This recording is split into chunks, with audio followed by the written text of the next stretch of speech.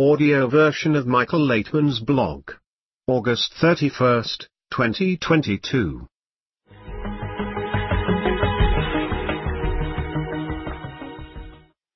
My new article on LinkedIn, Why We Do Not Remember the Moment of Birth. Humans are emotional beings. Feelings guide us, determine our thoughts, our decisions in life, and our judgment. Whatever we do it to feel good or to avoid feeling bad. Feelings are so central to our being that they even determine our memory. Why then do we not remember the most critical moment of our lives, the moment of birth? In fact, we also do not remember our formative years, when we are 1 or 2 years old.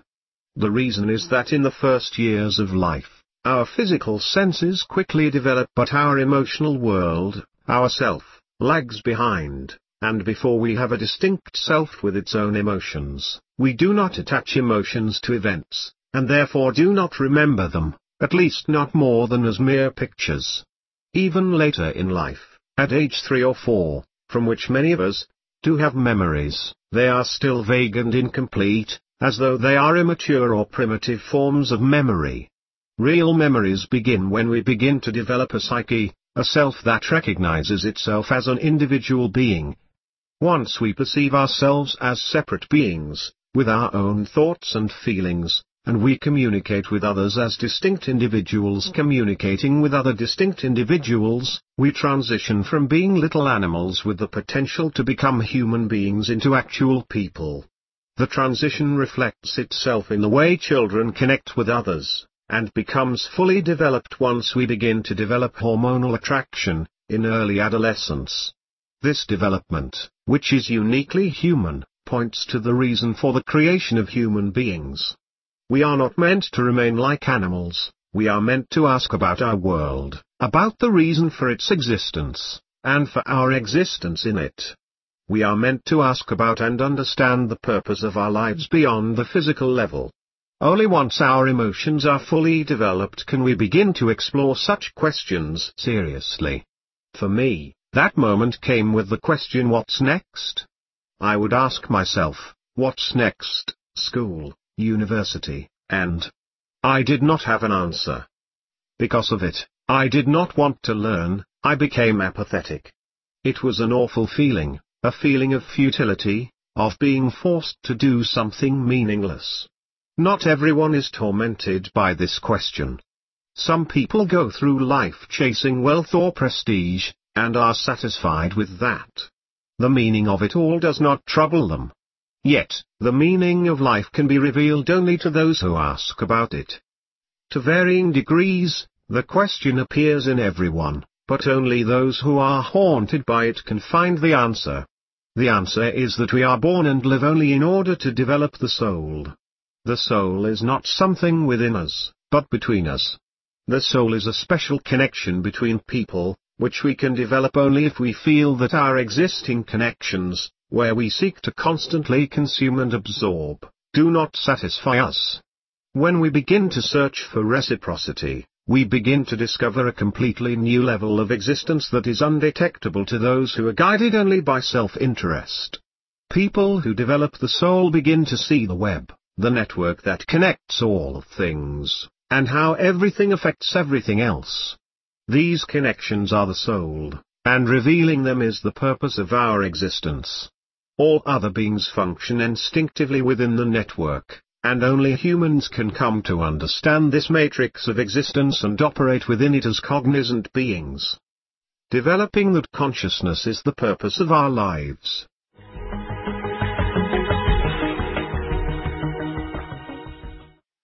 My new article on LinkedIn. The answer is clear if we ask the right question.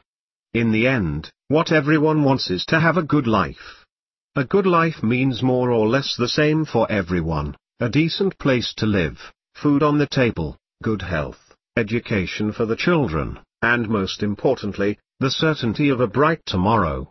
When we ask ourselves what is preventing us from leading such a life, it is clear to most people that only our ego, in all its forms, pride, tyranny, exploitation, bullying, cruelty, prevents us from leading a good life.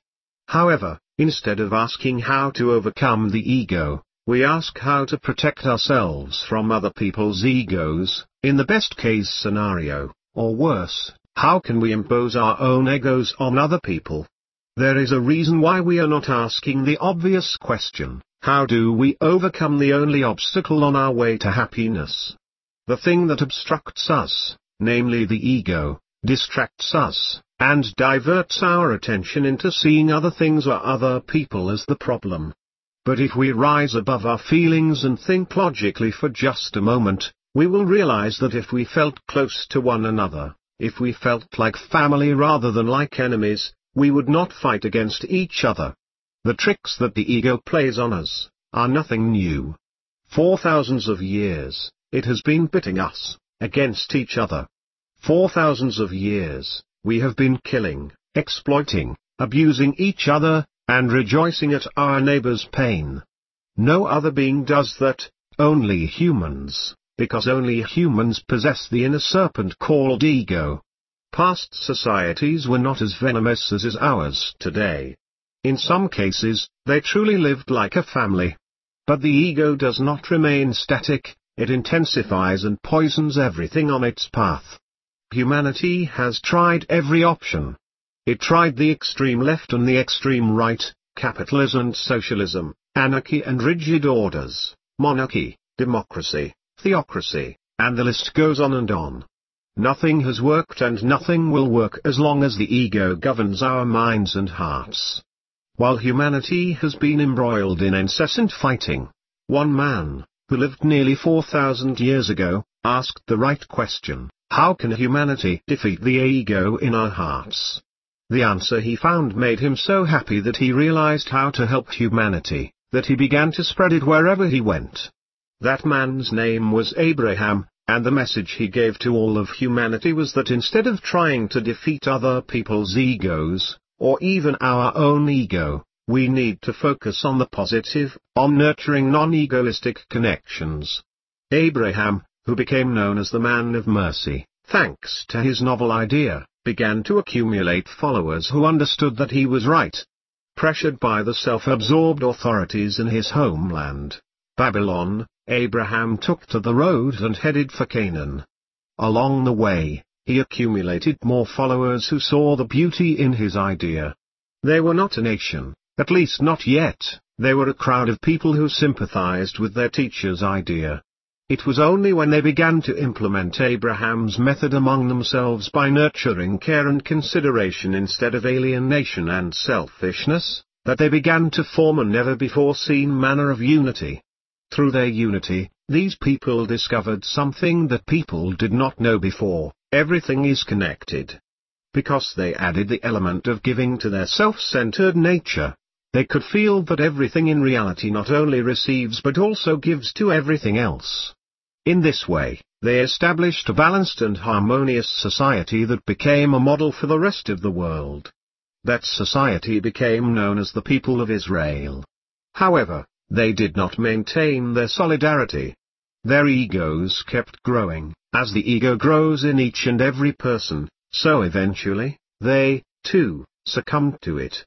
Nevertheless, Abraham's legacy remained in them, and very few among them kept that teaching alive in books and teachers. Today, this wisdom is opening up to the whole world, since the world has exhausted its options. The futile efforts to find a way to overpower the ego have opened people's minds to a wisdom of connection that does not try to suppress the ego, but to enhance connection. My teacher, Rabash, as well as his father, Baal HaSulam, were such teachers, and I try my best to make their teachings accessible in any language and in every place. Today, we are ready to ask the right question: how do we overcome the ego? Today, the ego will not be able to lure us into false ideologies that lead nowhere except to more misery.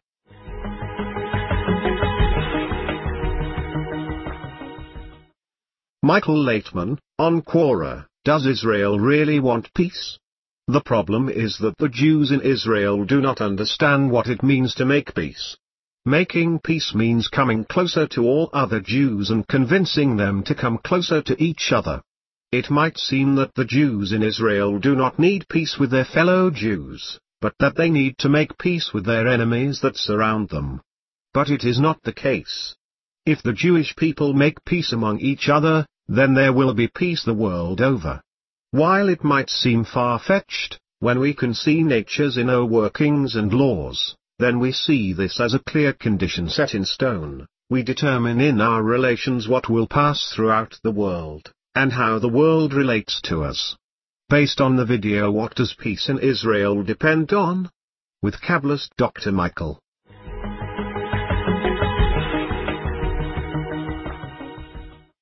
In order not to have material images.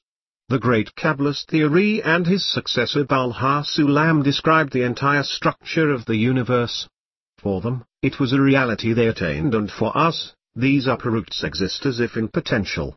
When we begin to read the texts of the study of the 10 Sephirot with the correct intention and correct approach to the study, we invoke the forces that are embedded in these states.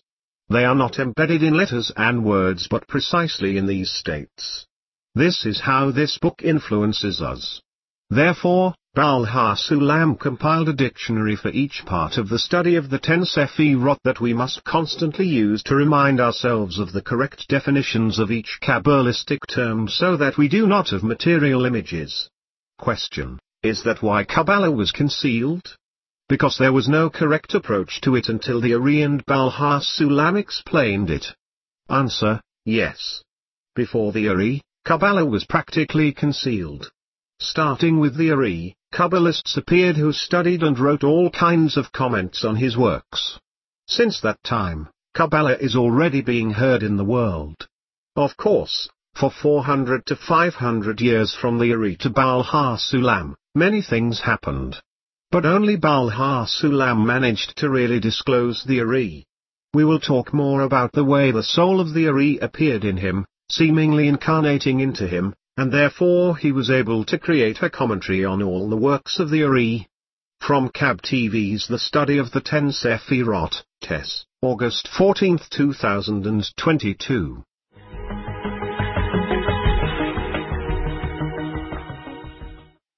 A klipa preserves the fruit? Question: what is a klipa in spiritual work? Answer: klipa in Hebrew means peel. Let's say that if we want to get to the center of some fruit, we need to clean its outer part, which is called a klipa or peel. It is not just a peel. It allows the fruit to grow, mature, and become fit for its intended use. If there were no klipa, then the fruit would rot. It practically would not grow at all. Everything starts with the klipa. It grows and develops, and only in its last stage does it form as a thin shell, inside which there is a sweet fruit. Question: in principle, the literal translation of klipa is a peel or shell, but the semantic one is impure forces, right? Answer: it is forces. Do not immediately call them impure, because they help the fruit to ripen. They surround it and ensure that all sorts of pests do not eat it. That is, the klipa preserves the fruit. Once the fruit is fully ripe and ready for consumption, the klipa reveals that there is good, delicious, sweet fruit under it. Then a person can pick it, clean it from the klipa, and use it. From Kab TV's Spiritual States, August 21, 2022.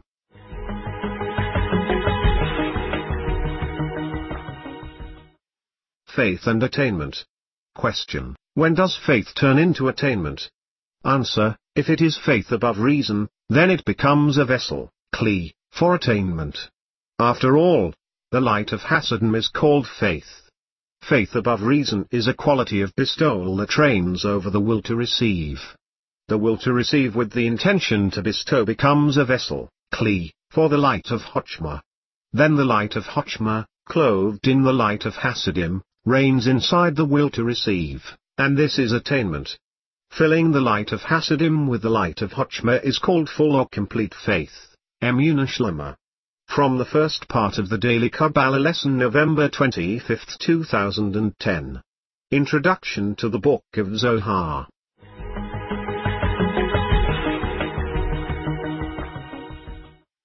the main thing in love. Question: Is there any similarity between the two, Bhav holiday and Purim? Answer: Yes, of course. Both holidays speak of the highest possible condition. Question: Could you give a short formula of love? Answer: The formula of love? Don't know. I think it's H2O. Question: Just like that? Answer: Yes. The most important thing in love is the justification of the other. Permanently. Give in to the other all the time, justify him or her all the time, and tell him or her more compliments.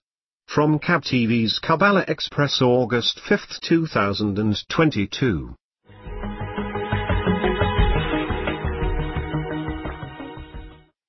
I am not interested in it. Comment: I have seen how people who study Kabbalah change. They begin to look at the world more broadly, understand its interconnectedness, and treat the world as a laboratory. My response: sure. The paradox is that we are not moving away from the world. On the contrary, we go into the world, we get closer to it. Through wanting to rise up, we approach, if I may say so, the lower, ordinary people. We go out to them. We don't fly skyward and we don't go up to some closed abode, nothing like that. On the contrary. Comment: People who study Kabbalah seem to develop patience. But, sometimes it happens that you can't stand all sorts of nonsense, that is, when someone starts telling you about aliens. You realize that you don't want to talk about it, but he tells you. Can you imagine? How should you respond to it? You don't want to offend people because this is their understanding. But poking around in this is also impossible. My response: I have a simple answer to this: I'm not interested in it. That's all. When it is absolutely provable, then we will talk. Here are the ancient Egyptians, aliens, flying saucers, Bigfoot, and whatnot, especially on the internet. So people like to engage in it. It fascinates them and brightens up their lives. You tell them that you need to aspire to something, reveal something, but here it seems to exist around us, and now, if I squint a little, I will suddenly see it. People need all this, and the press supports it. After all, you need to sell something, you need to entertain a person. From Cab TV's I Got a Call. How Consciousness Hinges, from Kabbalah, March 8, 2013.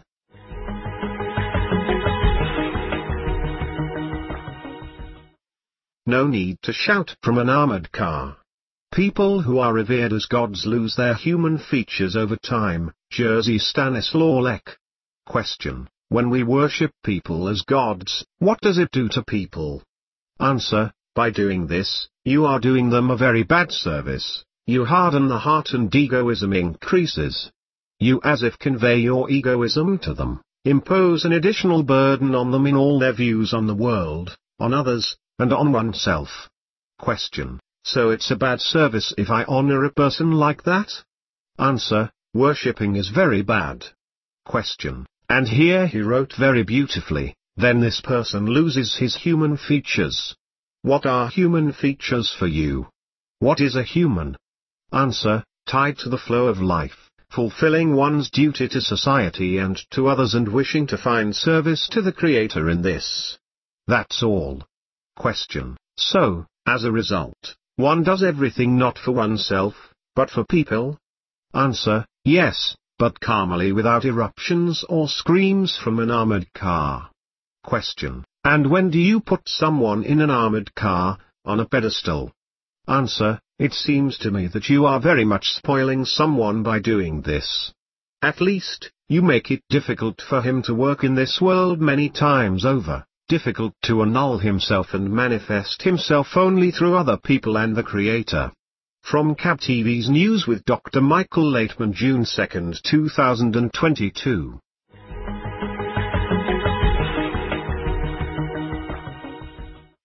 Michael Laitman, on Quora: Why is gratitude so powerful? Research has found that people who write a few sentences of gratitude for what they feel grateful for on a daily basis become more optimistic, energetic and happier. Also, they were found to be more generous toward others and suffered less from illnesses. Indeed, gratitude has an immense positive effect, and we would be wise to do such actions on mass scales, that entire countries would take a break for a few minutes in the middle of the day or twice a day, and each person would write positively about others, about what they are grateful to others for. In short, gratitude is of utmost importance. When we speak favorably about others, and hear positive statements that others tell us, we infuse our lives with a positive energy that makes life happier and brighter. Based on the video The Power of Gratitude with Kabbalist Dr. Michael Laitman and Aaron Levi. Written, edited by students of Kabbalist Dr. Michael Laitman.